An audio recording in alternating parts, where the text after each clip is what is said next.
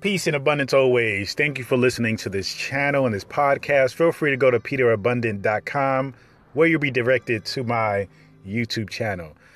Today, let's talk about fear. Fear is an interesting thing. Fear stops most of us in our tracks when we're up to doing something amazing, adventurous, different, when we're up to, fulfilling a goal or achieving something we want in life. Fear is usually the thing that stops us.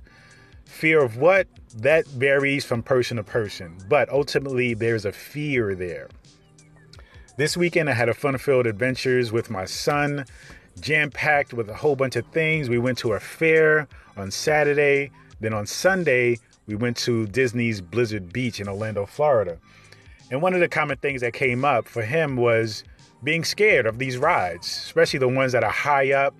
I think he has a basic fear of heights, which is understandable. I have the same fear. But the difference is I know how to manage my fear. So I'm trying to teach him how to manage his fears and how to just be rational, understanding that one, it's okay to feel scared. That is normal. So don't judge the feeling of fear and feeling scared about something, because what's not normal is that we're thousands of feet high, hanging off a chair that's just strapped down by two chains. This is not normal. But we have to rationalize and talk ourselves out of being in that fear-based situation and talk up the courage to do it anyway and experience this adventure that we have.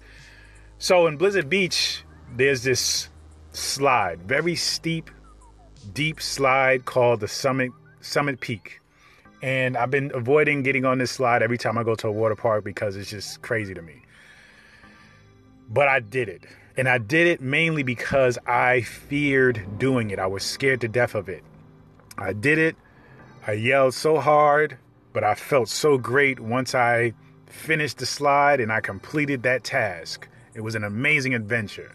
And I would do it again, just like anything else. It's just like life is about living and experiencing things and going on adventures and being scared and overcoming your fear and allowing yourself to be courageous and amazing. And, that's what we need to do in life in general, with everything, with all aspects of our lives, health, relationships, adventure, exploring, all those things. Challenge your fear, be courageous, and just do it. Live life to the fullest. Peace and abundance always.